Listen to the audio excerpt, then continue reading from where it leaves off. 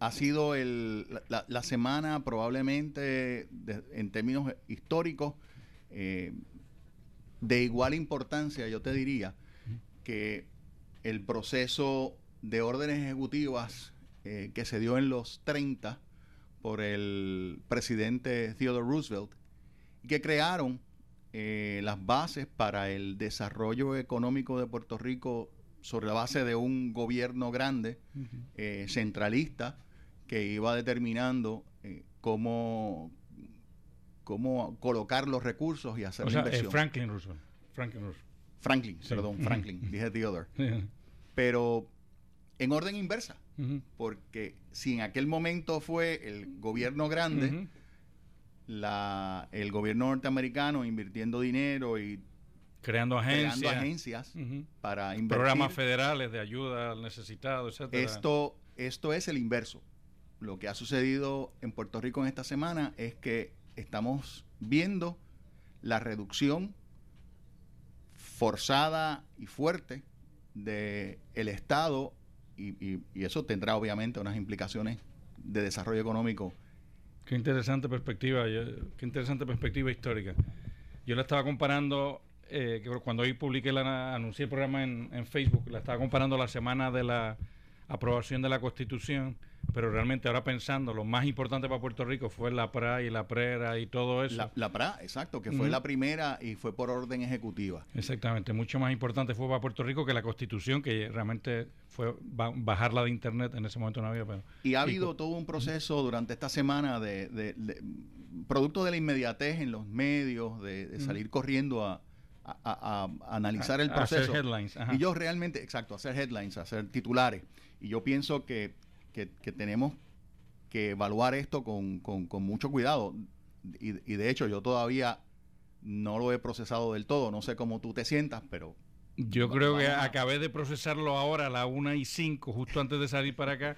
Me acabé de hacer una idea. De hecho, la publiqué en Facebook, una tablita donde puse lo que yo entiendo, en lo que yo entiendo que consiste el plan fiscal. Yo entiendo, y tú me corriges, yo entiendo, o sea, lo más importante de la semana para dar la noticia es que tenemos un plan fiscal, un acuerdo de país entre la administración, la Junta de Control Fiscal, mucha de la ciudadanía, la legislatura, o sea, con contadas excepciones, todo el mundo está alineado en una dirección, que eso ya de por sí es valiosísimo. Yo creo que todos los que han trabajado en este proceso tienen que sentirse, yo diría que complacidos de haber cumplido con el deber, porque la semana pasada hablábamos que este proceso podía llegar a un choque, a un impasse, que podía terminar en un procedimiento legal extenso. Y creo que la capacidad que tuvo tanto la Junta como la Administración de negociar le ha permitido a Puerto Rico y al gobierno de Puerto Rico y al pueblo, porque ganarse unos meses de espacio para seguir trabajando con este enorme problema de las finanzas del Estado. Pero yo no quiero dejar pasar por alto que además del plan, Puerto Rico ganó anoche el juego de béisbol. Entonces, tú sabes, mire el color, ya que no me puedo tiñar el pelo de amarillo, me vine con una camisa amarilla en celebración, y esto es para que la gente sepa que estamos grabando que estamos en vivo. Y nos pueden ver, lo pueden ver si entran a notiuno.com/TV, pueden verlo. Nos pueden ver ahí con la camisa amarilla. La verdad que el deporte siempre nos da un momento de alegría, aunque yo todavía estoy tratando de pasar el susto de la 9ª entrada de ayer, que estuvo horrible. Bueno, pero ganamos, Willy. Vivimos para otro día más. En esta semana, aparte del tema de la Junta de Control Fiscal, yo creo que es importante que repasemos algunas noticias que nos dan un poco de indicación de hacia dónde nos estamos moviendo. La primera que tengo, Bobby, es un informe que sale de una empresa que se llama Protein Dynamic Solutions. Es una empresa fundada por la profesora Belinda Pastrana y el economista William Lockwood, que son los socios fundadores de PDS. Y lo interesante de esta empresa es que es, número uno, una comercialización de una patente desarrollada por esta profesora de la Universidad de Puerto Rico, recinto de Mayagüez. La empresa ya está valorizada en $4 millones, que no es no es una pequeña hazaña, no es una hazaña pequeña, porque estamos hablando de una empresa en sus primeras etapas y tiene unas interesantes patentes que aceleran el proceso de desarrollo de medicamentos la palabra es biofarmacéuticos, porque no era bioequivalente, es biofarmacéuticos. Así que me parece que es una... Bueno, lo más importante es destacar que ya la Universidad de Puerto Rico da señales de tratar de generar fondos, no ser autosuficiente, quizás es muy fuerte y no debe ser la meta, pero por lo menos generar fondos con todo el capital humano e intelectual que tiene. Tenemos que hacer y en esa dirección hay que ir. Creo que una de las lecciones que yo saco de esta semana es que todo puertorriqueño tiene que plantearse ser más productivo, generar un poco más de ingreso, ahorrar un poco más en gasto. Tenemos que ser capaces de aportar. Esto tiene que ser un esfuerzo de país, si no es si esperamos que la administración lo haga. Dentro de cada una de las capacidades de cada cual, pero un poco más. Tenemos que dar más, porque para salir de esto tenemos que salir nosotros mismos. No podemos contar con que el gobierno nos va a sacar con que el gobierno nos va a sacar. La segunda noticia interesante es que una empresa que se llama Web Capitalist parece que va a comenzar a mercadear el Bitcoin en Puerto Rico. ¿Qué es el Bitcoin? Bitcoin es una moneda que se utiliza para transacciones de Internet. Es una creación del Internet. Una moneda que no tiene soporte físico. Y no solamente no tiene soporte físico, sino que no tiene ningún soporte gubernamental, ni reglamentación gubernamental. Exacto. Y bueno... Digo, ahí tenemos que reconocer ya el SEC, o sea, el Securities and Exchange Commission ya ha permitido empresas que emiten Bitcoin, las ha permitido ofrecerse en bolsa. Sí, ya el Bitcoin se ofrece, se cotiza, correcto. Se cotiza en bolsa, etcétera. O sea, va cogiendo un aire. Es un poquito complejo y quizás nos deberíamos dedicar luego a un programa más detallado a eso, a explicar realmente cómo funciona esta moneda, pero sí, lo más importante es como decir que no la emite ningún gobierno, con lo cual... Mi alerta va a que en Puerto Rico hemos visto cómo se ha utilizado la venta de moneda como vehículo de inversión, cosa que a mí me parece inapropiado. ¿De moneda extranjera? De moneda extranjera. La moneda es un vehículo de cambio, no es un vehículo de inversión, no debe ser utilizado para especulación, y menos por las personas comunes y corrientes de Puerto Rico. Así que está hablando de los dinares. Está hablando de los dinares para... Mi alerta en cuanto a esos cantos de sirena que puedan darse. Okay. La próxima noticia que tenemos es una bien interesante. La Universidad Interamericana llega a Panamá. La Universidad de Puerto Rico está teniendo problemas, sabemos las dificultades que está teniendo, tiene que reducir 300 millones, 450 en 2 años más, pero la Inter está expandiendo. Y eso me parece extraordinario ante una situación de reducción en la plantilla estudiantil en Puerto Rico. La Inter está buscando nuevas fronteras y a mí me parece eso excelente. Y sobre todo teniendo en cuenta que en la UPI, muchas de las esperanzas de las personas en la UPI están puestas en la internacionalización de la UPI. Una cosa que se dice que es un paso natural tratar de venderse en Latinoamérica, pues ya la Inter ha picado al frente y ya está vendiéndose en Panamá. Y fíjate que yo argumento que lejos de tener un mercado tan importante en Latinoamérica, yo creo que el mercado natural de la Universidad de Puerto Rico debe ser el mercado hispano en los Estados Unidos. También.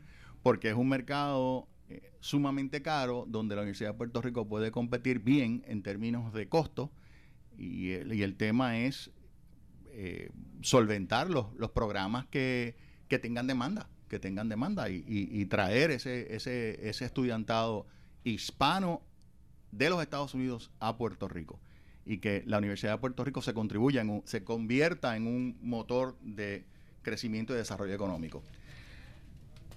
Una nota simplemente que saca El Nuevo Día, donde anuncia que se graduó un grupo de empresarios de mi grupo generacional de los 50 años o más.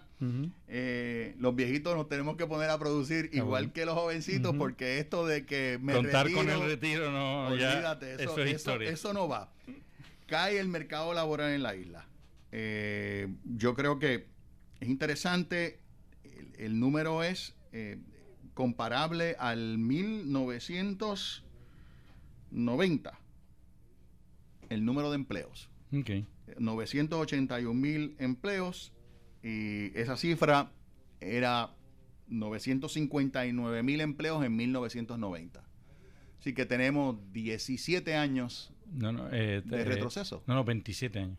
27 años. Estamos en el mismo sitio que hace 27 años, en términos, si fuéramos a mirar el crecimiento. Y tú me estabas comentando sobre el tema también demográfico, exactamente. Que es un tema que es complicadísimo, y vamos a tener también que darle hay que darle otra de esto, pero han salido unos estudios esta semana de demógrafos diciendo que realmente la migración puede estar subestimada, sobre todo está subestimada en el plan fiscal.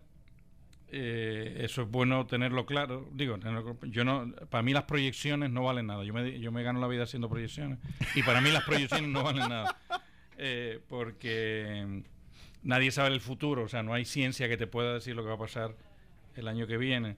Pero el plan fiscal está predicado sobre una reducción cada año de la población de 0.2, cuando la realidad que eso es simplemente una quinta parte de lo que ha estado bajando la población de Puerto Rico en estos últimos años. O sea que el plan fiscal está basado... Una quinta parte, o sea que estamos hablando que está decreciendo a 1%. Exactamente. A 1% anual. La población. Ajá. Se están yendo 35,000 personas. Exactamente.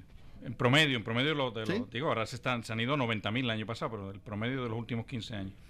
Entonces, pues nada, ya se ve que obviamente, y en base a esa proyección de población, de esa reducción tan pequeñita del 0.2%, pequeñita, ahora vamos a hablar del 0.2%, es que se está predicando los ingresos, las taxes que va a cobrar el gobierno, etcétera, etcétera.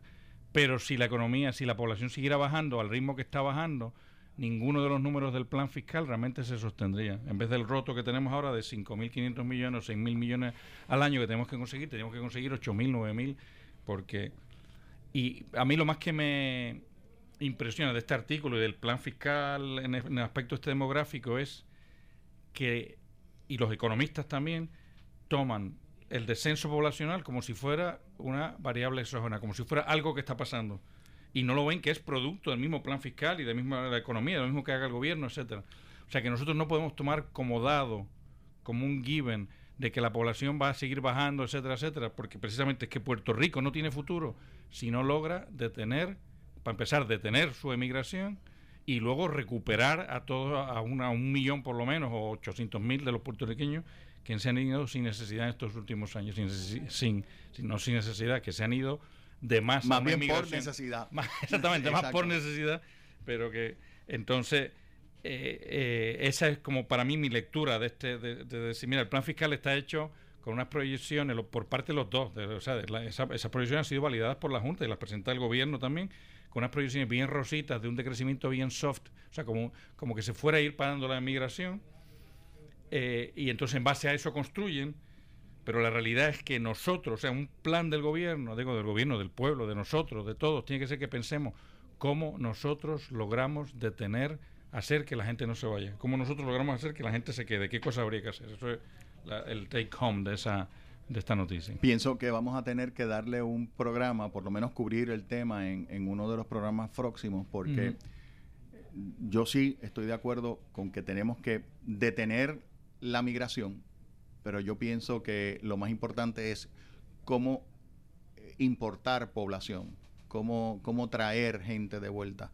Bueno, yo creo que que tenemos herramientas que hay que implementar, que hay que usar para lograr atraer atraer personas. Y la herramienta más fuerte es tener un país decente donde la gente se sienta segura, a gusto, etcétera, porque la gente que se va no se va con una sonrisa ahí diciendo por fin me pude salir sino que se va con pena porque está dejando aquí, pero realmente la vida aquí ahora mismo todavía no tiene la calidad que necesita para que la gente decida quedarse. O sea que es un paso hacia el que tenemos que ir caminando.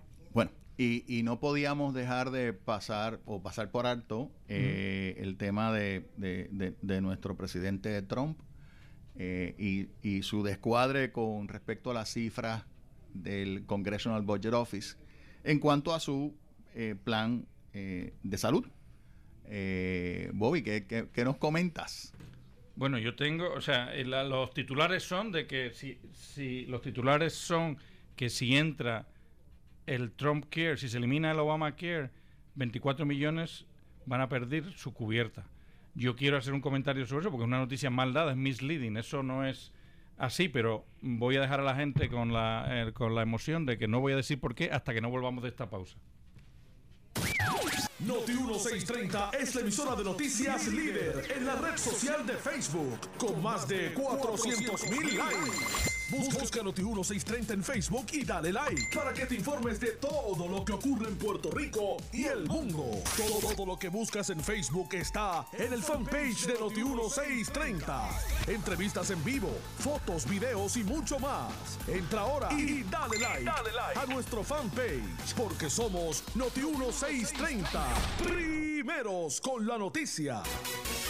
Prepárate para la llegada de la más espectacular aventura, Beauty and the Beast. Ella es una adorable campesina con mucho amor para dar. Él, un vanidoso príncipe que la falta de amor lo ha traicionado. Ahora, el destino le traerá una increíble sorpresa. Emma Watson, Dan Stevens, Kevin Kline, Beauty and the Beast de Disney, clasificada PG. Distribuye World Films, comedia, acción y diversión para toda la familia. Exhibiéndose ahora en un cine cerca de ti. Taller para matrimonios el sábado 25 de marzo de 1 a 5 de la tarde en la Casa de Retiros Juan 23, Arquidiócesis de San Juan, en el barrio Santo Olaya, Bayamón. Se tocarán temas tales como Envejece conmigo y Matrimonio feliz. Interesados, comuníquense con Víctor Rodríguez al 210-0158. Nunca tenga un niño en brazos mientras cocina o esté consumiendo alimentos calientes. Nunca deje desatendidos sartenes, ollas y calderos en la cocina. Es muy peligroso.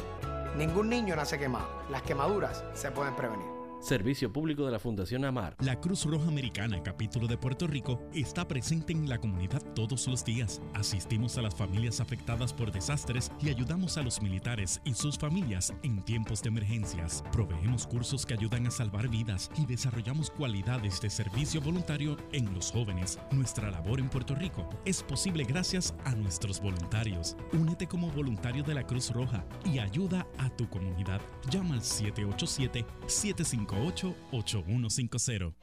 La familia unida en el amor hace a Puerto Rico mejor. Asiste a los retiros para damas, jóvenes, caballeros o a los talleres matrimoniales para novios o divorciados que ofrece Casa Manresa. Busca soluciones a tus dudas y problemas. Las puertas están abiertas en Casa Manresa, no importa la denominación religiosa a la cual pertenezcas. Información sobre nuestro calendario de actividades a través de www.casamanresaaybonito.org o llama al 735-8016. Déjame en paz que tengo miles de problemas. Ponte a hacer las asignaciones. Me tienes harto. ¿Qué mal les va cuando les gritas, los maltratas? En los hogares donde hay situaciones de tensión, los niños y las niñas son las principales víctimas de violencia y maltrato emocional. No les grites, respétalos. Evalúa tus acciones y busca ayuda, porque cuando los tratas mal, los maltratas. Escape 787-287-6161. Tú escuchas en Noti 1630 Economía 101 con Fernando Viñas, Yusef González e Ignacio González. Bueno, estamos de vuelta en Economía 101. Recuerden que nos pueden ver en Facebook, buscan ahí radio.economía 101 y ahí nos encuentran. Estaba diciendo qué es lo que yo pienso de esa titular de que se van a perder 24.000 personas van a perder la 24 cubierta. millones. Perdón, 24 millones de personas van a perder la cubierta de salud si se quita el Obamacare. Lo que tenemos que decir, tenemos que tener claro que es que la mayoría de esos 24 millones son tipos que voluntariamente van a dejar el Obamacare, porque el Obamacare obliga, la cosa así como más insultante para los republicanos del Obamacare es que te obliga a tener un plan de salud y si no te multamos. Entonces eso para un republicano, que el gobierno se ponga a manejar tu vida y a decirte lo que tienes que hacer y lo que no tienes que hacer, es una cosa insultante, etcétera, etcétera. Y entonces lo que el Congressional Budget Office está haciendo... Que la contraparte de ese argumento, y no es que entremos a discutir todo este tema de Obamacare o no Obamacare, sí o no, es el hecho de que esas personas que no tienen seguro médico, entonces descuidan su salud y entonces terminan siendo más caros para el Estado que de otra forma, pero... Por ejemplo, por eso hay mil argumentos, el tema está caliente y es importante que sigamos también esa discusión, no por su impacto en Puerto Rico. Yo no creo que el presupuesto que el problema de Puerto Rico, el plan fiscal, se vaya a resolver con el presupuesto de Puerto Rico. Esos 800 mil millones de dólares que necesitamos de salud, del Medicaid, que todo el mundo está poniendo sus esperanzas ahí, no tienen por qué depender del presupuesto del gobierno federal. Eso los puede dar el gobierno, los puede dar el secretario de Salud de Estados Unidos de su petty cash. Igual que el bastón más grande que tiene el gobierno de Puerto Rico, que es la ley 154, que son los 2,000 y pico de millones de dólares que viene por un crédito que tienen las corporaciones extranjeras en Puerto Rico, que no tienen que pueden reclamar, y que reconoce el Tesoro Federal. Y eso fue un memito que hizo el secretario del Tesoro, y ya con eso nosotros estamos recibiendo 2.400 millones de dólares de corporaciones extranjeras en Puerto Rico. Pues a ese mismo nivel vamos a recibir 800 mil millones del secretario de Salud sin que tenga que ir al presupuesto. Pero es importante saber que en el presupuesto, la verdad es que estoy mezclando aquí presupuesto y Obama, que mezclar los dos asuntos en uno, pero sí es importante saber que esos 24 millones en gran parte son simplemente que la gente va a decidir que si uno está saludable, yo tengo 30 años, estoy lo que sea, y me están haciendo pagar 450 pesos mensuales por un plan de salud, pues mucha gente va a optar a decir, ¿sabes qué? Yo mejor voy al hospital público de mi zona, lo que sea, y no voy a pagar ese plan obligado. ¿Qué expectativas tú le ves al proceso de Trump Care?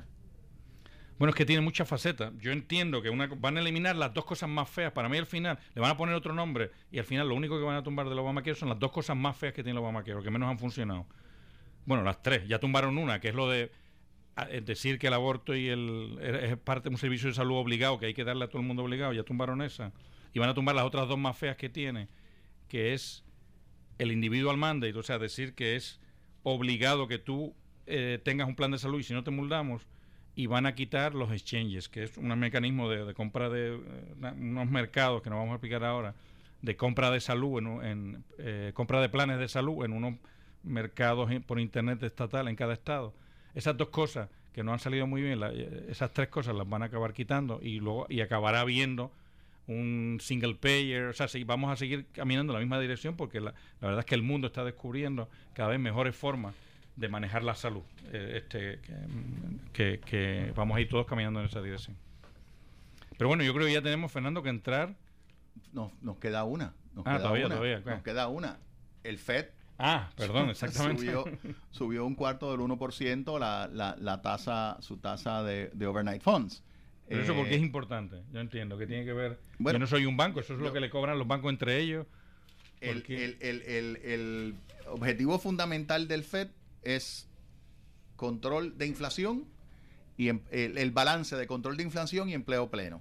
Uh-huh. Eso es la función que ejerce fundamentalmente el FED. ¿Y qué pasa? Y durante los pasados, yo te diría desde el 2008, sin duda, pero Alan Greenspan argumentaba que desde los 90 el FED entró en una política de flexibilización de la oferta monetaria, de inundar el sistema con dinero, inyectar el dinero al sistema, dinero en los bancos. Ajá.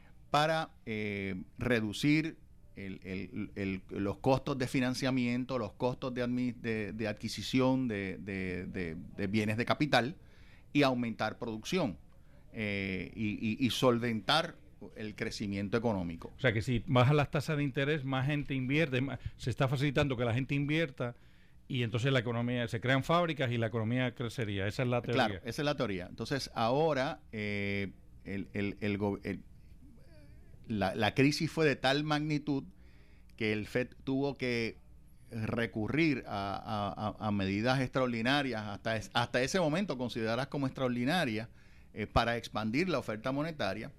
Y entonces llega el punto en que se siente el FED que ya está viendo un nivel de crecimiento económico que puede comenzar a generar... Ese punto es ahora. Que puede comenzar a generar una presión inflacionaria y lo que quiere es controlar ese proceso de aumento inflacionario, que en última instancia es destructivo, porque lo que hace es que destruye. Y es un balance, digo yo, porque hasta hace, yo te diría que 2 años atrás, estábamos hablando de la posibilidad de un proceso deflacionario en los Estados Unidos. De que estuvieran bajando los precios. De que estuvieran bajando los precios. Entonces, creo que tenemos que ir a una pausa. Y seguimos con los precios después. Y entraremos y vamos a coger algunas llamaditas también para ver que usted, bueno, después de que empecemos con el plan fiscal, vamos a coger unas llamaditas para que ustedes nos den su feedback. Noti 1630 es la estación de noticias de mayor cobertura. Y somos la verdadera autoridad en noticias. WNO 630M en San Juan. WPRP 910 AM en Ponce. Hora 760 AM en Mayagüez. Y WCMN 1280 AM en Arecibo. Somos Noti 1630. Noti 1630. Primeros con la noticia.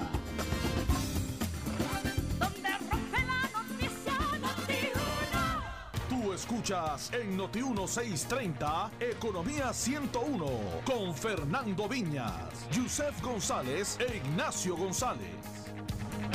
Bueno, Fernando, ya estamos, ya tenemos que empezar. Las tasas de interés subieron, no vamos a dedicarle más tiempo porque no puede ser que esta semana en la que tenemos por fin el primer plan de país en el que todos más o menos estamos de acuerdo en caminar en una dirección para reformar al gobierno, pues que nosotros no analicemos eso. Bueno. Yo he hecho un pequeño análisis que lo he publicado en Facebook ahora mismo en qué consiste el plan fiscal. Nosotros tenemos, nosotros tenemos como un problema como país, como el gobierno tiene un problema, el gobierno central tiene un problema, que necesita 5.500 millones de dólares que no tiene. 5.500 millones de dólares es casi la mitad de lo que ya consigue. El gobierno consigue 8.000 millones de dólares al año ya con sus ingresos recurrentes y necesita 14.000. Entonces tenemos que buscar 5.500 millones de dólares. Y el plan es un plan para conseguir cada año esos 5.500 millones de dólares. ¿En qué renglones? ¿En qué renglones? Bueno, el renglón más fuerte, la mayoría de esos 1.500 millones de dólares, esto es bien interesante y de hecho eso sí que todavía no lo he procesado porque es tan grande. 2.200 millones de dólares de los 5.500, acuérdense, casi el 40% van a salir de los bonistas. O sea, se le va a quitar ese dinero a los bonistas. Los 3.000 millones de dólares que habría que pagarle a los bonistas cada mes, cada año, se le va a quitar 2.200 y se lo van a pagar solo 800 millones al año. Esa es quizá la aportación, la persona que va a ser la aportación más fuerte para el plan fiscal de Puerto Rico. Después viene en cantidad el CRIM. El CRIM se le van a pedir 476 millones en property taxes al año. Es como una subida del 76%. Es el siguiente renglón. Bueno, el siguiente después del CRIM, al plan de salud del gobierno se le están pidiendo 600 millones de dólares, que consiga 600 millones de dólares, que reduzca gastos. La mayoría son reducciones de gastos, 600 millones de dólares. Acuérdense, tenemos que conseguir 5.500. Al CRIM se le van a pedir 400, a la YUPI se le están pidiendo 300 millones al año. En multas y tasas, etcétera, al pueblo se le van a pedir 250 millones al año. a los pensionados, por ahora, porque este año no, pero en promedio, este año no se va a pedir nada ni el otro, pero en promedio se les va a pedir que reduzcan 190 millones al año lo que reciben, un 10%. A las agencias de gobierno se les va a pedir en recortes de gasto, se les va a pedir 850, también como otro 10% de lo que ahora están gastando. Y ya luego la parte más iffy de todo esto es, en contribuciones nuevas a las corporaciones se van a conseguir 500 millones de dólares. Esta es la parte que realmente nadie se cree, vamos, yo no me creo.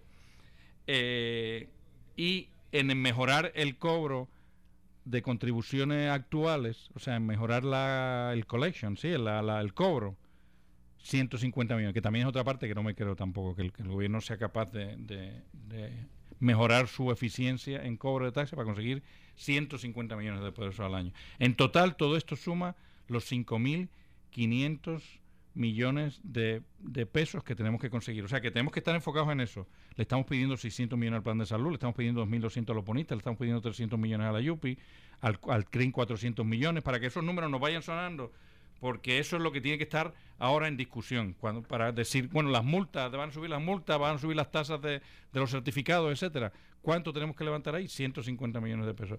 Ese es el core para mí, o el thrust, no sé cómo ponerlo, de este plan fiscal.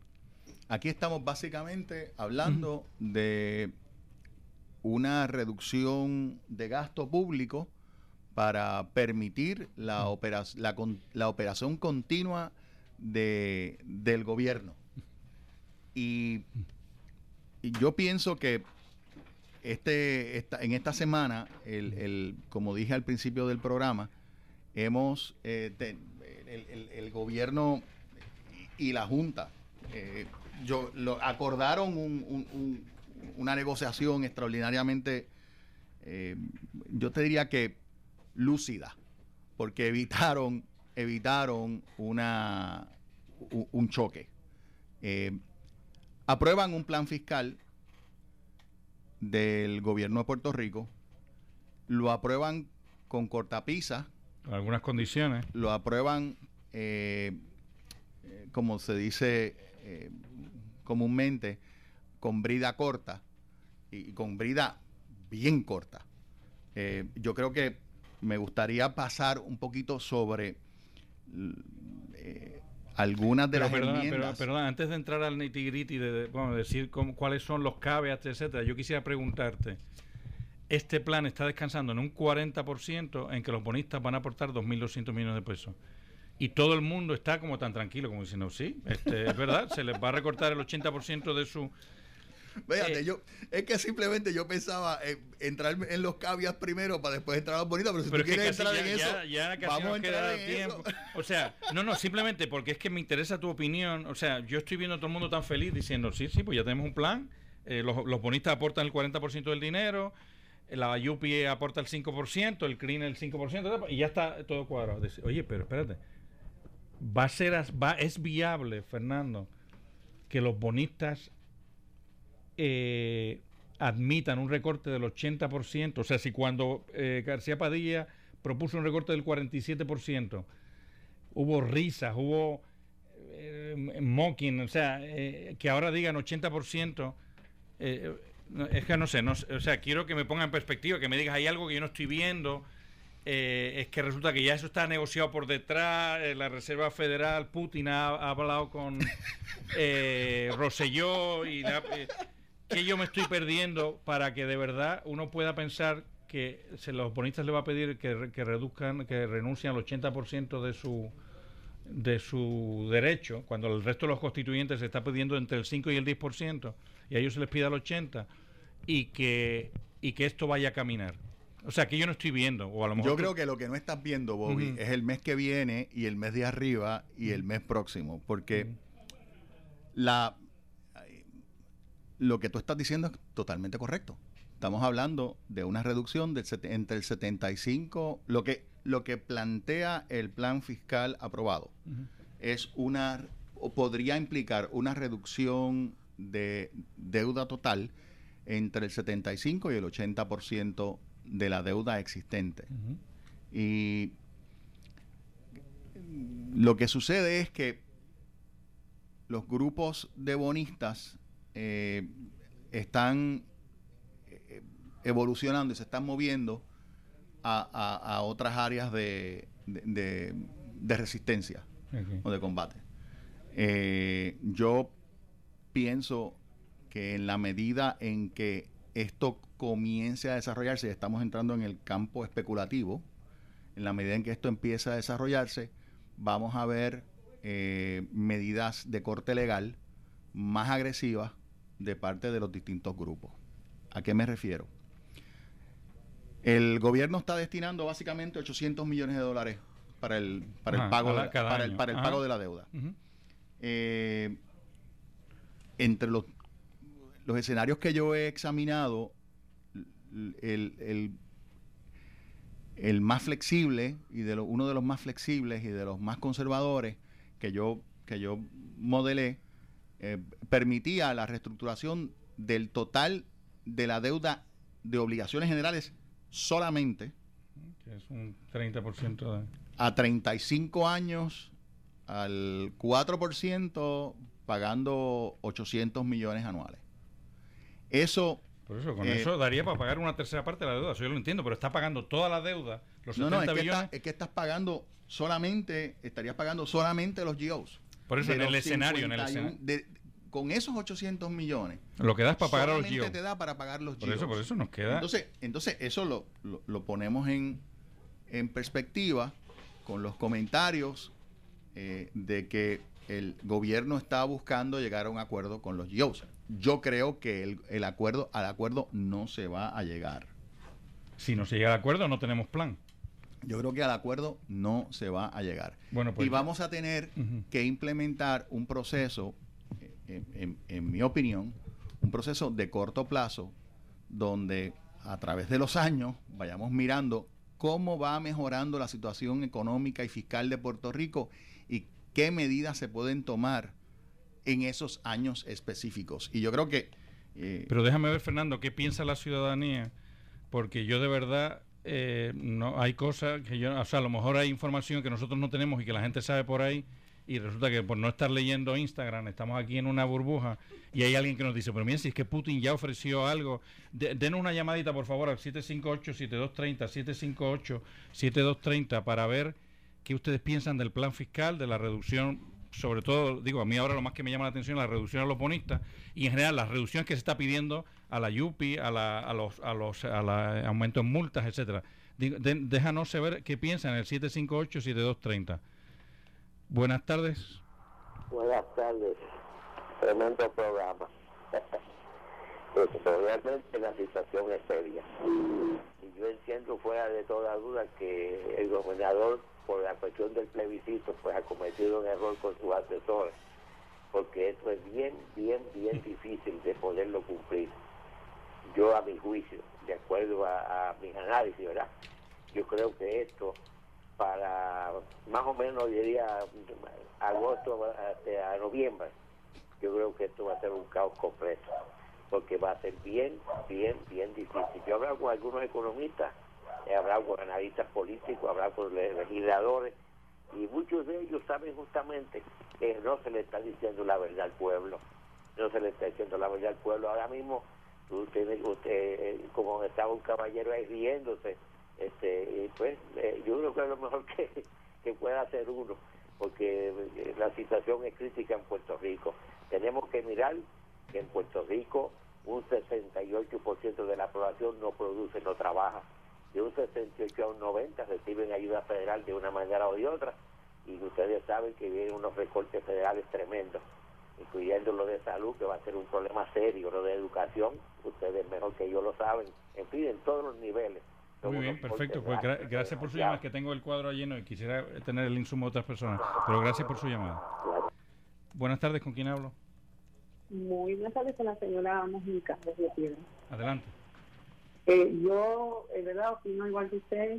Hay como que una parte donde nos hemos perdido todos porque no cuadra. Y entendemos, y aunque uno nunca quiere mezclar una cosa, pues que van finalmente de la mano la política y lo que es la economía.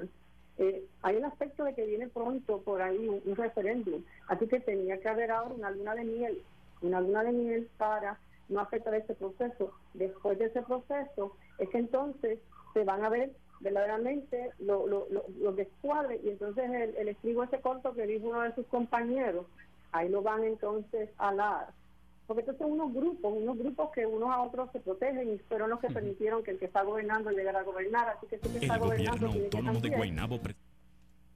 Perfecto, bueno, déjenme ir a una pausa y seguimos ahora con las llamadas, el 758-7230. Tú escuchas en Noti 1630 Economía 101 con Fernando Viñas, Yusef González e Ignacio González.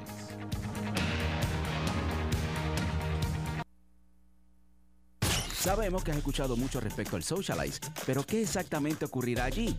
Bueno, déjame coger el aire porque esto es para largo. Eladio Carrión, el tipo oficial, Boy, Cheche, Guimazo, Alejandro Gil, Rey Bellota, Juliano Tapia, Flores Sebastián, Doriloli, Tatito Teos y desde Los Ángeles, Tonios Kids estarán en la tarima interactiva haciendo de las suyas, unos con stand-up comedy, otros cantando. También tendremos tus DJs favoritos poniéndote a brincar. No habrá tiempo para aburrimiento. Podrás hacer roller skating en la pista de patinaje, janguearás con tus panas en el laser tag y en el área de arco y flecha. Tendremos zona de gaming, inflables para adultos y hasta juegos de mesa. Este será el get más grande en Puerto Rico. Socialize. Sábado 25 de marzo, Centro de Convenciones de Puerto Rico. Compra tus boletos ahora en ticketpop.com 294-0001. Socialize, presentado por Malta India, Auspician Sprint, Goya, Centro Ararat, Oreo, JetBlue, Primera Hora, Fiat, Party Line y Restaurante El Fogón del Rey en Guaynabo. Te invita Noti 1. Aviso de última hora. Última oportunidad de que Gilberto y Alexis te atraquen de la risa. Sí, pero vamos a invitarlos a que nos vayan a ver al Teatro Tapia. Al Teatro Tapia, donde estaremos haciendo una comedia súper divertida que se llama Atrácame Más. ¿A ti te han atracado alguna vez? Gilberto Santa Rosa y Alexis Valdés en las últimas funciones de Atrácame Más. Teatro Tapia, sábado 18 y domingo 19 de marzo. Boletos a precios populares en Ticket Center 792-5000. ¡Vamos! Ya casi terminas tu primer 5K. ¡Mami! ¡Lo hiciste!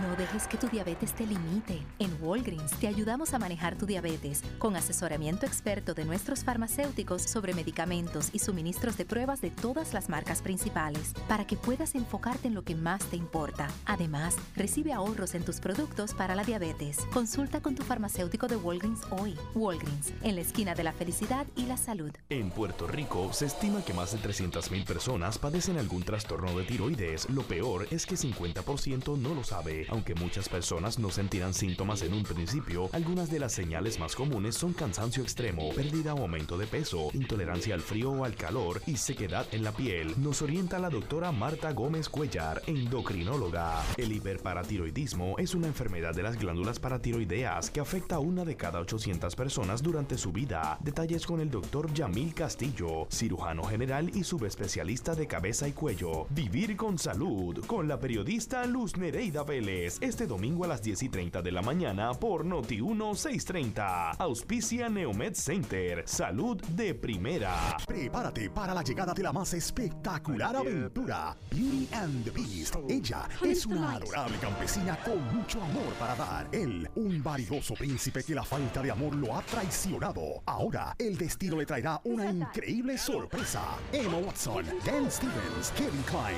Beauty and the Beast de Disney, clasificada PG. Distribuye Wow Films, comedia, acción y diversión para toda la familia. Exhibiéndose ahora en un cine cerca de ti.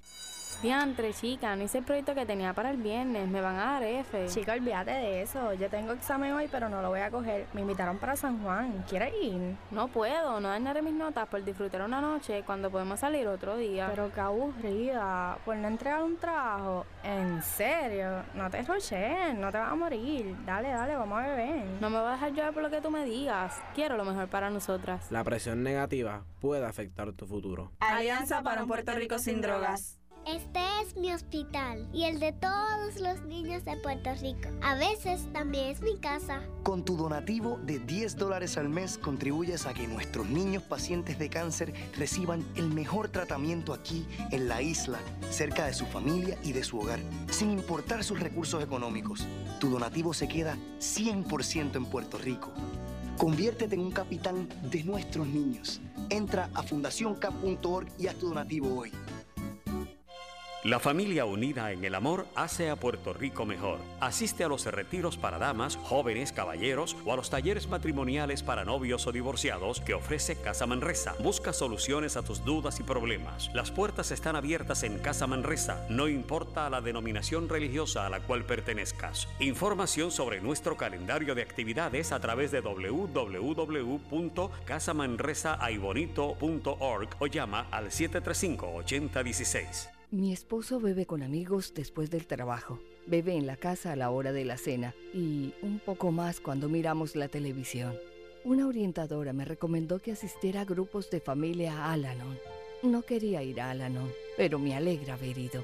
¿La bebida de alguien le causa dolor? Le sorprendería lo que podría aprender de personas como usted en un grupo de familia Al-Anon. Llame al 1-888-4-AL-ANON o vaya a alanon.org. Tú escuchas en Noti 1630 Economía 101 con Fernando Viñas, Yusef González e Ignacio González. Bueno, estamos aquí de vuelta de la pausa. Se han incorporado a nuestro panel los analistas clásicos de Economía 101, Ignacio González y Yusef González. Tenían que reforzarnos.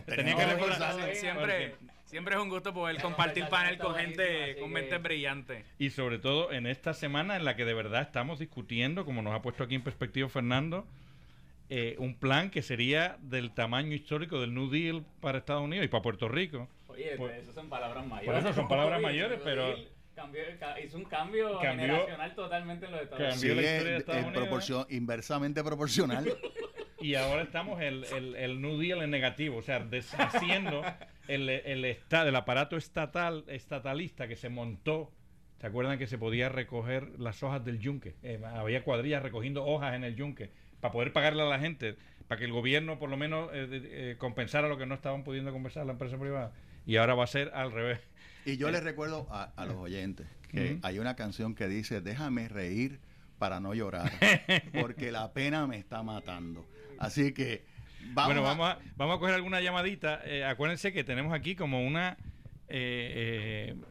duda que estamos poniendo a la disposición que estamos tratando de resolver entre todos, que es decir, ¿ustedes piensan que de verdad los bonistas van a aceptar ese recorte del 80%? Tengamos en cuenta que la Junta, el gobierno propuso un recorte del 66% y la Junta lo subió a 80%. Y la Junta ya había hablado con un montón de bonistas.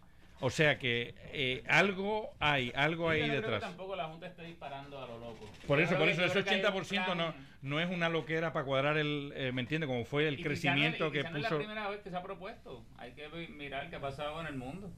Bueno, vamos a coger alguna llamadita más antes de seguir analizando esto. Buenas tardes, ¿con quién hablo?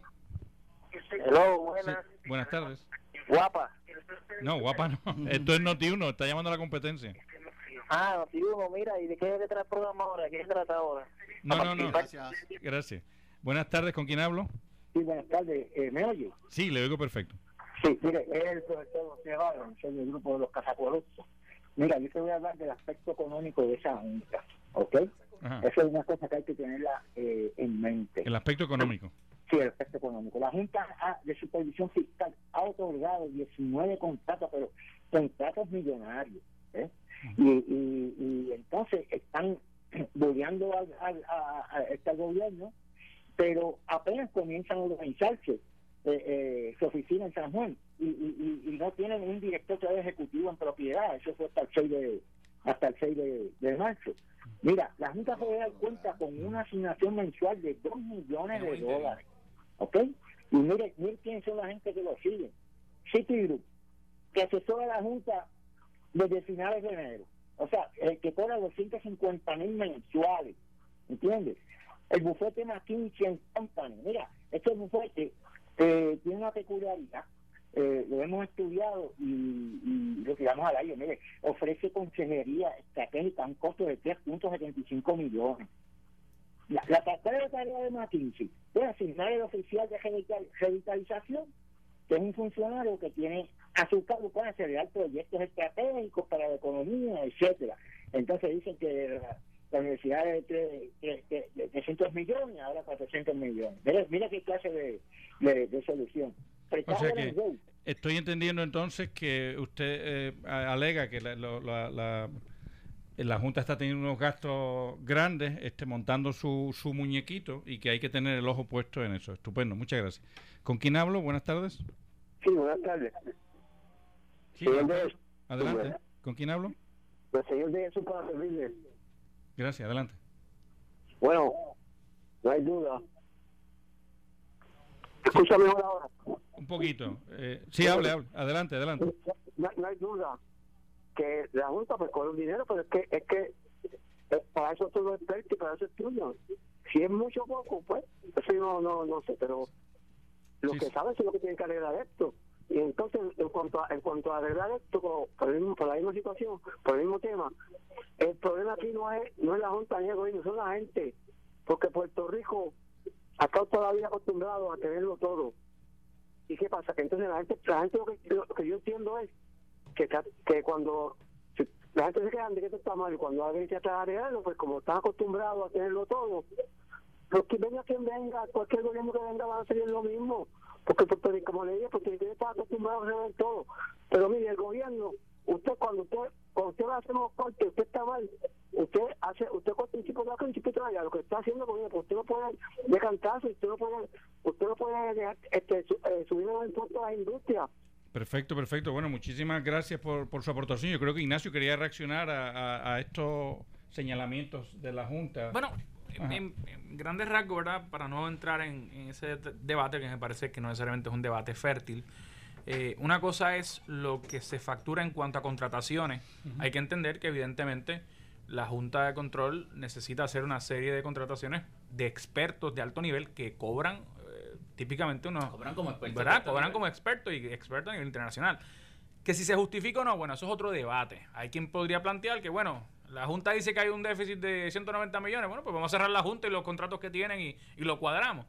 Pero en realidad, eso a mí me parece que puede rayar un debate que no produce realmente contenido sustantivo para solucionar la crisis. Evidentemente, es normal que la Junta de Puerto Rico, la Junta de Control en Puerto Rico, igual que en otras jurisdicciones, tiene que hacer una serie de contrataciones que van a incurrir en una serie de gastos en ese proceso. Incluso en un principio se estimaban en 350 millones esos gastos. O sea que a mí sí, no debe ser sorpresa. Yo sí te quiero traer el comparativo que de la OGP, la Oficina de Gerencia y Presupuesto del Gobierno, cuesta al año 320 millones de pesos. ¿Y qué hace? Bueno, prepara el presupuesto anual. Sí, no, por eso digo que más o menos... un presupuesto que nunca ha dado con pie con bola. Simplemente que esos son los números que tenemos que estar viendo. O sea, que más o menos, digo, y yo entiendo que la Junta va a ser un poquitito más exactamente que la OGP. O sea, que deberíamos de estar esperando ciertas cantidades de dinero, pero la suerte que tenemos para dar el lado positivo es que todos esos gastos están apareciendo en el internet cada día, o sea que cualquiera puede... Y que son información pública, porque si no fuera información pública no podrían saber cuánto es que cuestan las contrataciones. Lo que aquí no puede pasar, y yo creo que es por donde va Ignacio, es que empecemos a hablar de cuánto chismes cuesta, de vecina en vez de hablar en lugar de los temas grandes que es exactamente lo que tú acabas de mencionar. Mira, volviendo un poquito a traer el plan, hablar sobre elementos específicos que incidieron en la negociación, yo creo que estamos de acuerdo, nosotros aquí en el panel, que básicamente se dio una negociación. En inglés se le dice un compromise. Pero estás hablando de la negociación entre el gobierno y la Junta. Claro. No, pero yo quiero saber entre la Junta y los bonistas. Pero vamos con la del gobierno y la Junta. Pero quiero que tengamos esto claro, porque a mí me parece que se aprueba el plan fiscal del gobierno, pero un poco fue el argumento quizás, o la dinámica que se dio, fue el gobierno aceptó percepción o la proyección que la Junta tenía sobre los recaudos, los ingresos y los gastos. Y entonces la Junta dijo, si en efecto tu plan, tú estás dispuesto a avalarlo y a pararte detrás de él, pues estamos dispuestos a aceptar condicionadamente ese plan, sujeto a que tú cumplas con unas métricas y unos objetivos en el plazo corto. Entonces, me gustaría tocar esos plazos, porque a mí me parece que son bien importantes.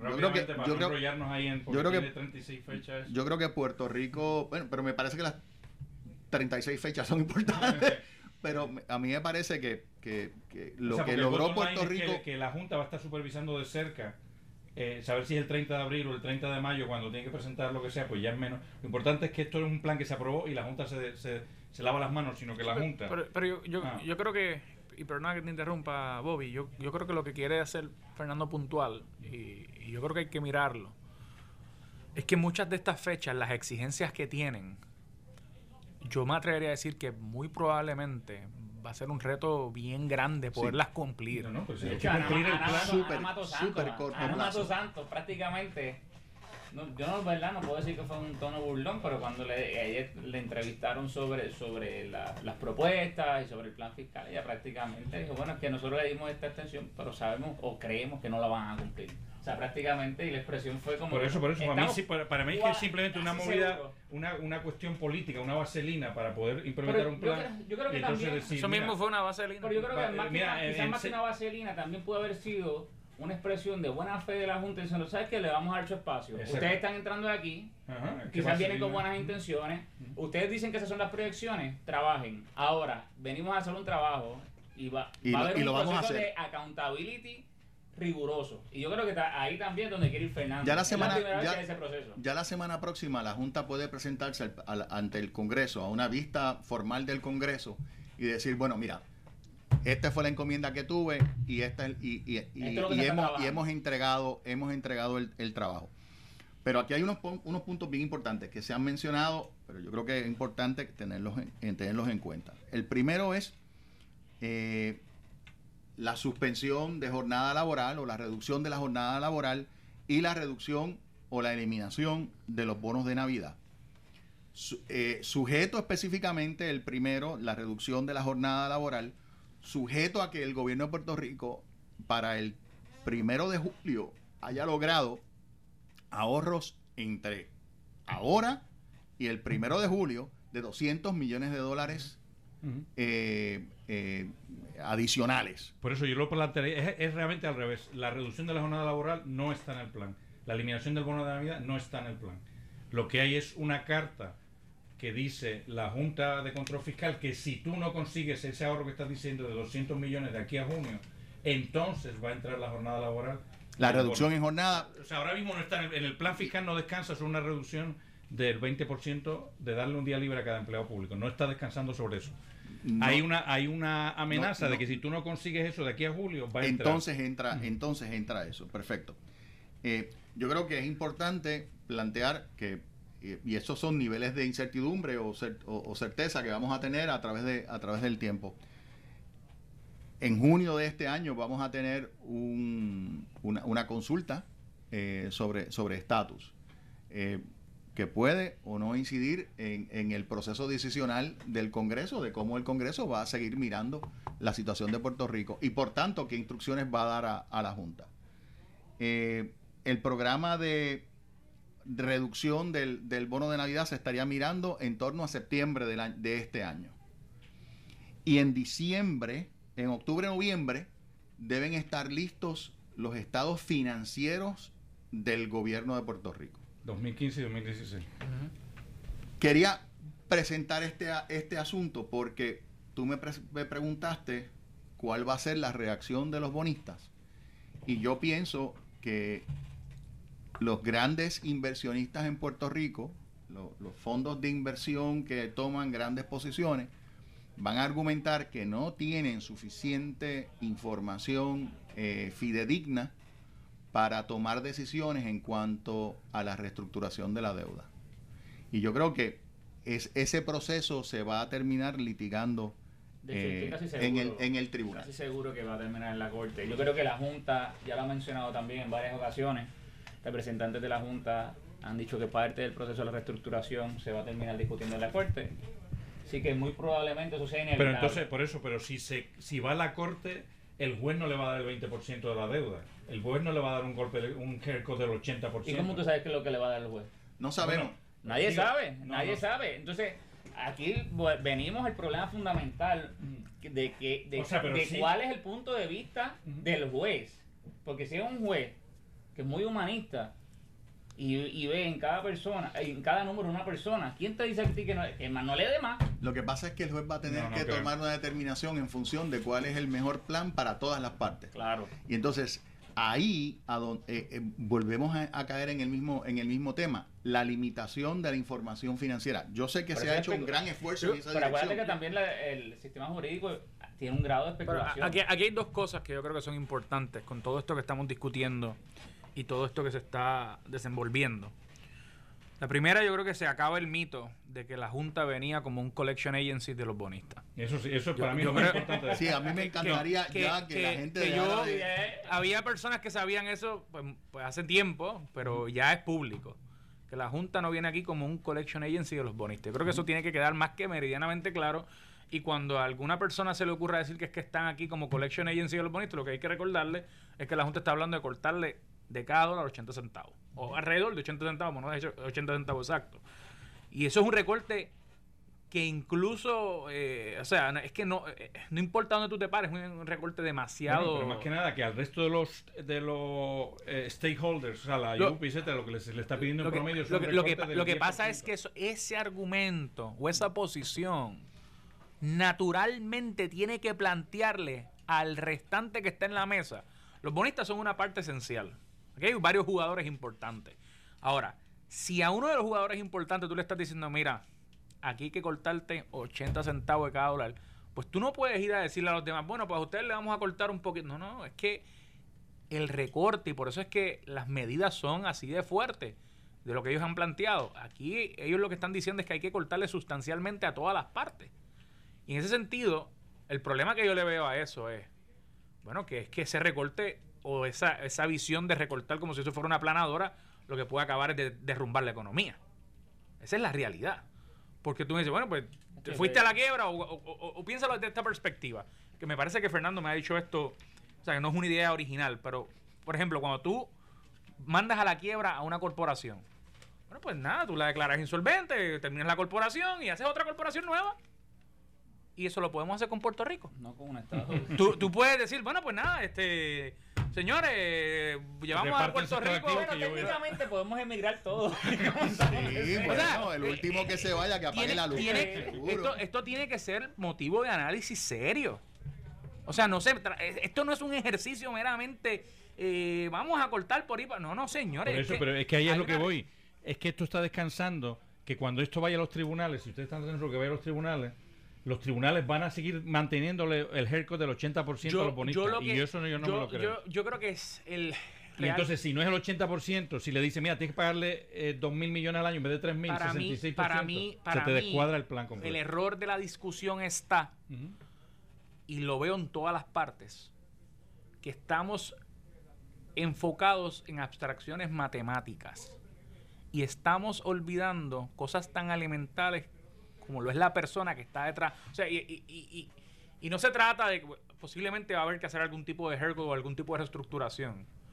Pero todas las partes, tanto los que dicen que corten como los que dicen que no corten, están enfocados en los números, y los números son importantes, pero no podemos dejar lo más importante fuera, que es la persona. Y yo estoy de acuerdo con que el tema requiere el tiempo y los ajustes a través del tiempo. Yo sí creo que este tipo de problema, como decía un amigo mío, me decía, esto es 24 a 24, queriendo decir cada 24 horas tú tienes que ir monitoreando este problema y tomando decisiones. Yo creo que tratar de brincar desde el punto en donde estamos a una resolución completa del problema estoy convencido que no es factible. Contigo, entonces tenemos que ir tomando a través del tiempo decisiones. Esos 800 millones en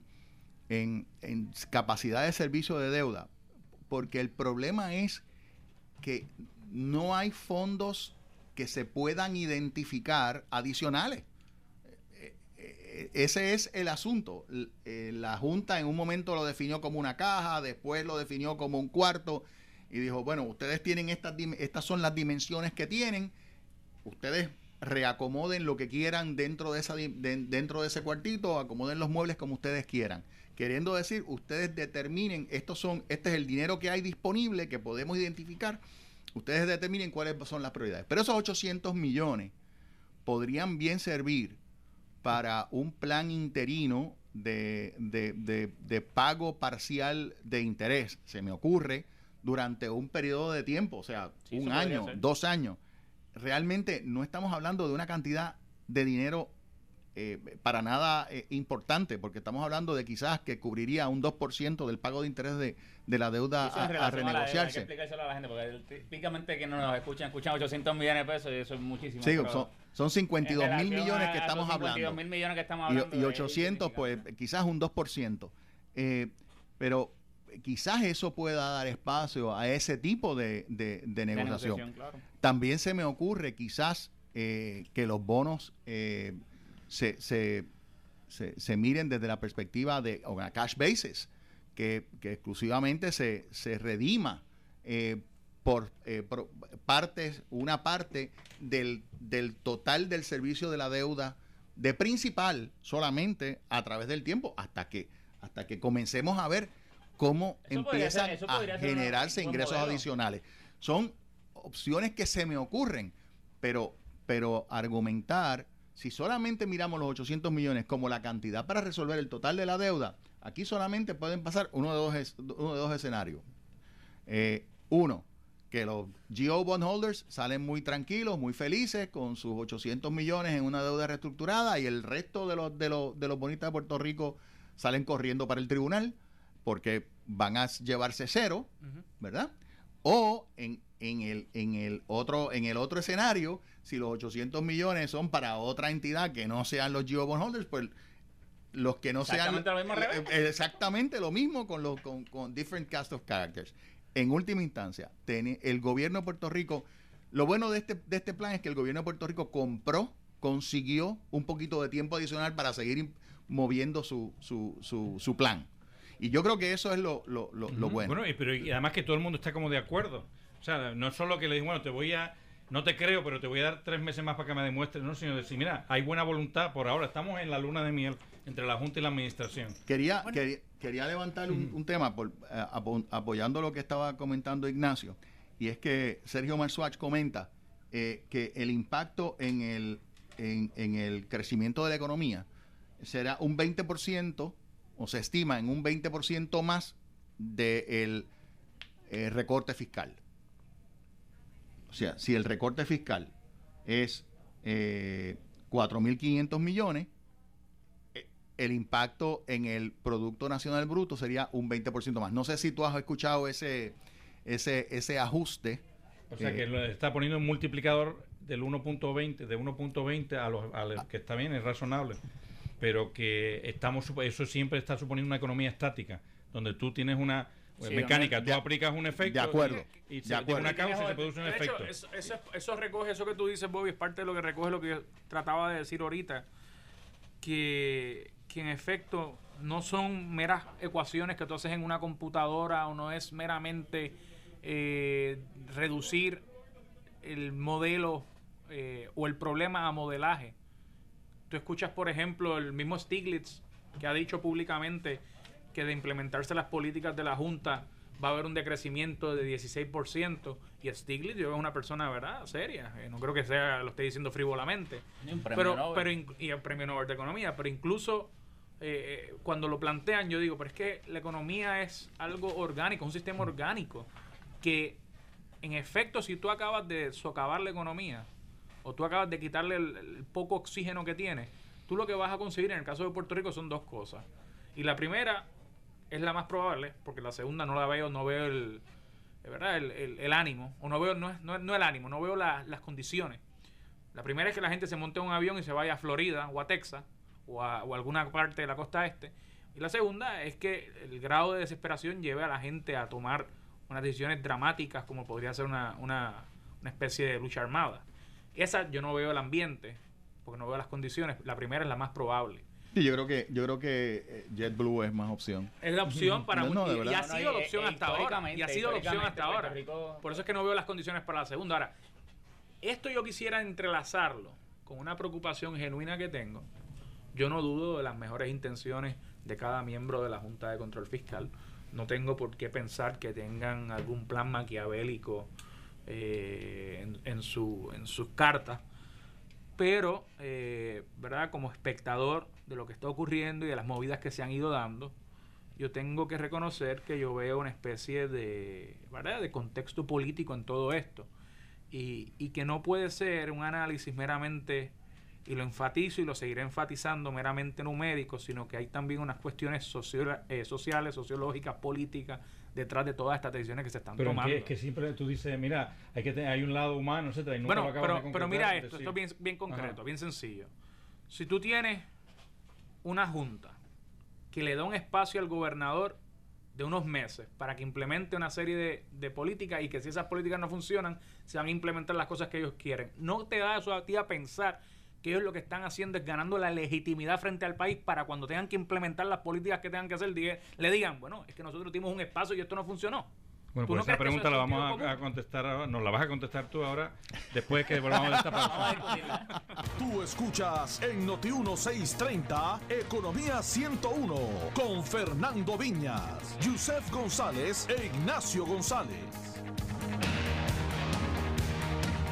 Luego de 4 funciones sold out de su stand-up comedy Ser Mujer Está Brutal, Joshua Pauta llega a Aguada con La Pauti. Y gracias a la aceptación que ha tenido en Aguada, abrimos nueva función. Viernes 17 de marzo en Bellas Artes de Aguada. Ser Mujer Está Brutal con Joshua Pauta y La Pauti. Viernes 17 y sábado 18 de marzo en Bellas Artes de Aguada. Compra tus boletos ahora en tiquetera.pr. Y prepárate, Ponce, que Ser Mujer Está Brutal llega al Teatro La Perla el sábado 8 de abril. Sé que no te asusta y como no te rindes, fálteme papi como Crayola Kindle. Boletos en tiquetera.pr, 305-3600, en Facebook, Tiquetera. Auspicia Hotel Villacofresí, produce JS Power Promotion y M&D Entertainment. Aviso de última hora. Última oportunidad de que Gilberto y Alexis te atraquen de la risa. Sí, pero vamos a invitarlos a que nos vayan a ver al Teatro Tapia. Al Teatro Tapia, donde estaremos haciendo una comedia súper divertida que se llama Atrácame Más. ¿A ti te han atracado alguna vez?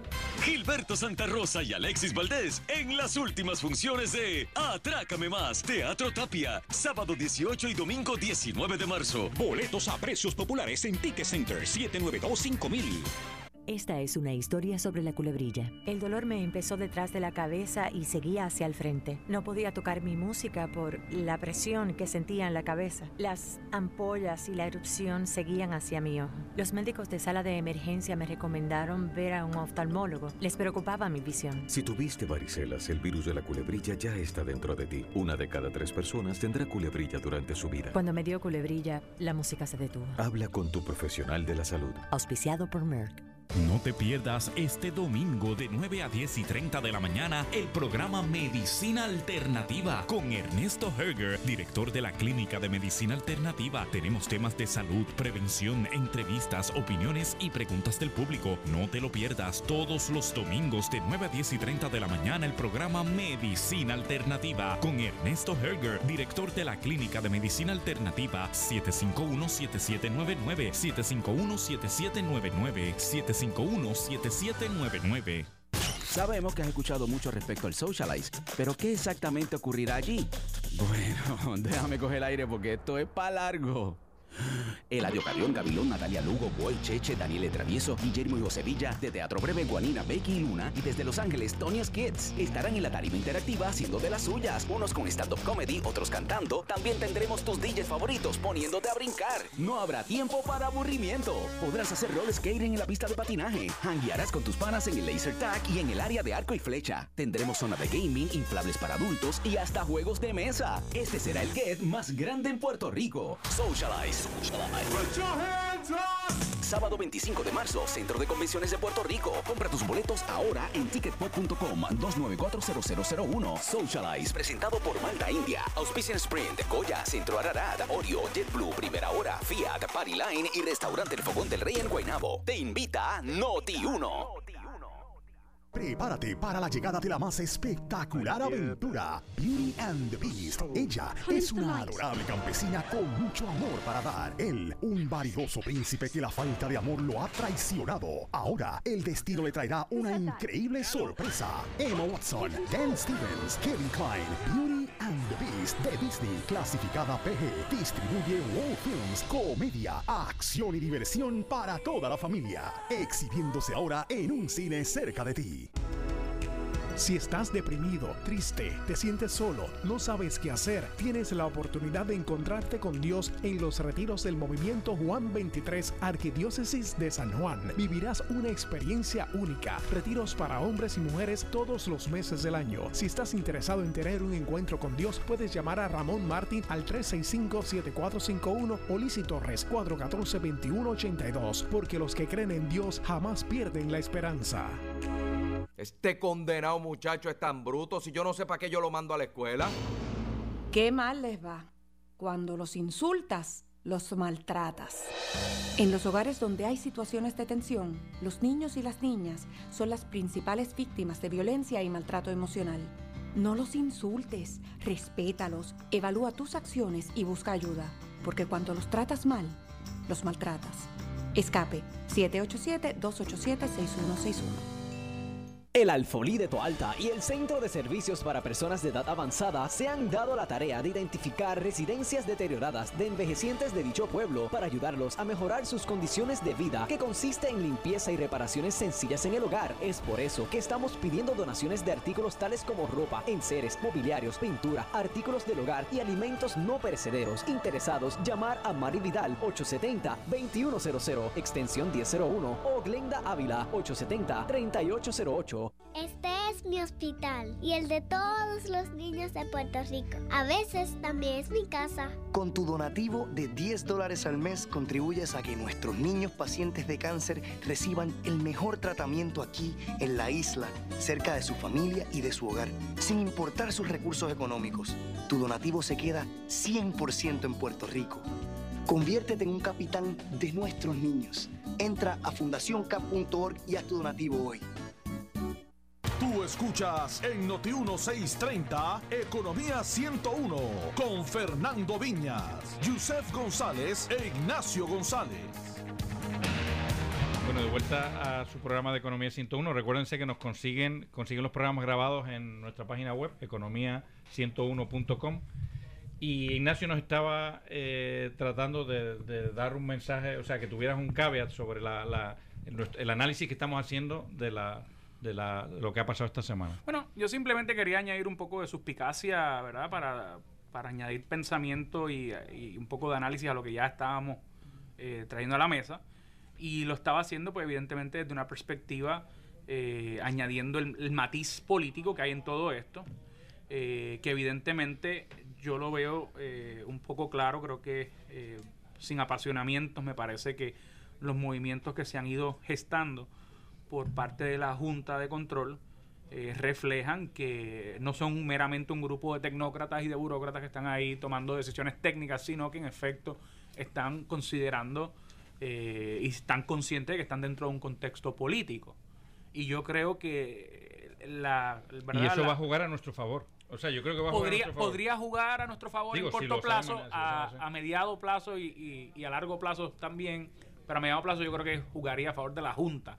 Yo creo que la Junta sabía, cuando ellos empezaron a decir todas las ideas que ellos querían implementar, la oposición que se fue formando y gestando, el malestar que se fue gestando en su contra a nivel interno, a nivel local, como a nivel internacional. Columnistas como Stiglitz lo planteaban, que las propuestas de ellos hubiesen sido nefastas. Los obligó, me parece a mí, a tomar un espacio y decir, bueno, vamos a dejar que el gobierno implemente su plan, que como han dicho aquí, y como dijo Yosel, Ana Mato Santos ha dicho públicamente, esto no es secreto, que ellos no creen que van a cumplir. Y la única razón por la que tú puedes decir eso públicamente y al mismo tiempo darle el espacio, pues la lógica es que yo te voy a darle espacio para probarle a la gente o tratar de probarle a la gente de que lo que tú quieres implementar no necesariamente era posible y que lo que se tiene que implementar es lo que tengo que traer yo o lo que yo propuse originalmente. Ahora, eso también da un espacio. A mí, eso, si lo leemos literal, puede ser negativo. Hay que darle el crédito de la mecánica política. Hay un espacio ahí, porque si ellos ya dieron ese espacio para que el gobierno implemente su plan, yo creo que se puede dialogar todavía con los miembros de la Junta y que en efecto eso podría ser positivo. Fíjate, un comentario bien pequeño antes de que pasemos al otro tema. Pero esta semana, yo mientras leía diferentes cosas, recordé un programa que nosotros dimos aquí hace un tiempo atrás, en donde se habló de la reducción laboral, o del horario laboral. Sí, el flex time. Y yo creo que eso brinda un espacio de tiempo, por ejemplo, ponle que no se den las medidas, que el gobierno no cumpla con su plan fiscal y que se implemente una reducción del horario laboral de los empleados del gobierno. Y yo recuerdo que fuiste tú, Bobby, quien mencionaste que eso puede abrir una puerta que cada empleado comience a hacer su negocito aparte. O sea que si miramos desde un lado proactivo la situación, siempre le podemos sacar algo. No solamente debemos ver el lado que se está perdiendo, sino la oportunidad que se abre. Cada puerta que se cierra abre otra. Que fue como comenzamos el programa, comentando específicamente que cada puertorriqueño, cada persona tiene que plantearse cómo puede ser más productivo, cómo puede generar un poco más de ingreso para él mismo, porque nadie va a venir a salvarnos. Exactamente. Bueno, vamos para otro tema. Pero entonces, en el tema de salvarnos, lo que tenemos que hacer nosotros, yo creo que lo más importante que se está dando, lo más importante que tiene el plan fiscal, no son la repartición de penas, que es la ha hecho y la ha sabido vender, cómo repartir el dolor entre los stakeholders. Lo más importante es la apuesta que tiene ese plan fiscal sobre lo que yo considero que es la esperanza de desarrollo económico de Puerto Rico, que son las APP. Quiero hacer un caveat. Nosotros tenemos un mal concepto de lo que es APP. Nosotros cuando pensamos en APP pensamos en aeropuertos y pensamos en metropistas. O sea, pensamos en autopistas. El aeropuerto yo creo que está funcionando. Por eso, pero eso realmente son concesiones. O sea, tenemos que distinguir entre una concesión y una APP. El tú coger un activo que deja dinero y simplemente para sacar cash al frente, que eso ha sido el aeropuerto y eso ha sido metropista, para sacar cash al frente, coge un inversionista que te diga, yo te doy cash al frente y yo me quedo con la operación durante años. X años. Sí, eso no es una APP, es una concesión. Una APP es cuando hay un partnership entre lo público y lo privado. Es decir, que los dos son socios en la operación, los dos son socios industriales. Y esos APP están por verse, todavía no los hay. Entonces, yo quiero ya traer, o sea, ir empezando a anunciarle a la gente, viene por ahí en abril 20 o lo que sea, viene el P3 Summit, o sea, ese es el que es con Alemania, ¿verdad? Viene uno con Alemania, hubo uno con China recientemente. No, pero el P3 Summit es simplemente presentar las ideas. La presentación de la estrategia de la alianza público-privada del gobierno. Sí que viene un a summit mí con me Alemania. parece que viene alguien de Alemania, no sé si es Lufthansa o quién es, pero yo vi la agenda y me pareció que estaba Lufthansa. La idea exactamente, ahora el gobierno está como loco mercadeando por el mundo para que venga gente aquí a interesarse sobre todos los proyectos, todas las cosas que se podrían hacer en Puerto Rico con mano de obra o con dirección o empresarismo privado y todos los activos y empleados públicos. Es que nos ha tomado demasiado tiempo darnos cuenta que no podemos depender del gobierno para el desarrollo económico del país. Puerto Rico se tiene que modernizar. Puerto Rico no puede seguir con la visión estatalista de que el desarrollo económico parte del gobierno. Eso yo creo que lo más importante de esto de las 3P o de los Public and Private Partnerships es que en efecto entren unos jugadores nuevos a la mesa que traigan innovación en los servicios que brinden y que traigan inversión nueva para reactivar la economía. Yo creo que eso es genial. Pero, fíjate... ¿Tú no lo ves así? No, yo sí lo veo así, pero es que yo no quisiera que todos nos ofuscáramos en que tiene que venir Lufthansa o un inversionista extranjero para hacer una APP. O sea, una APP la hace, para mí, un distrito escolar en Guánica, que tiene 8 escuelas. Claro, estoy de acuerdo contigo. Puede buscar... O sea, pueden ponerse de acuerdo todos. Le dice al Departamento de Educación, dame la mitad del presupuesto que tiene asignado para nosotros a 8. Dame la mitad del presupuesto. Y yo voy a buscar gente que corra estas 8 escuelas y las corra mejor de lo que la estamos corriendo hasta ahora, con mejor mantenimiento, etcétera, etcétera. Eso para mí son APP. Bueno, y yo creo que vamos a tener que seguir el tema de las APP la semana que viene. Sí, porque por lo menos ahora se nos acabó el tiempo. Siempre el tiempo. Gracias a todos por escucharnos. Gracias a todos por escucharnos. Que tengan todos buen fin de semana y creo que ya mismo viene por el juego de Puerto Rico. Ahí viene. Sí, ganamos anoche. Muchachos, que mucho sufrí en ese juego. Me dijeron que la Junta querían anular el resultado. Que tengan todos buenas tardes y buen fin de semana. Adiós. Noti 1630 en Instagram también es la estación de noticias con mayor cantidad de seguidores. Superamos a la competencia por más de 16,000 seguidores.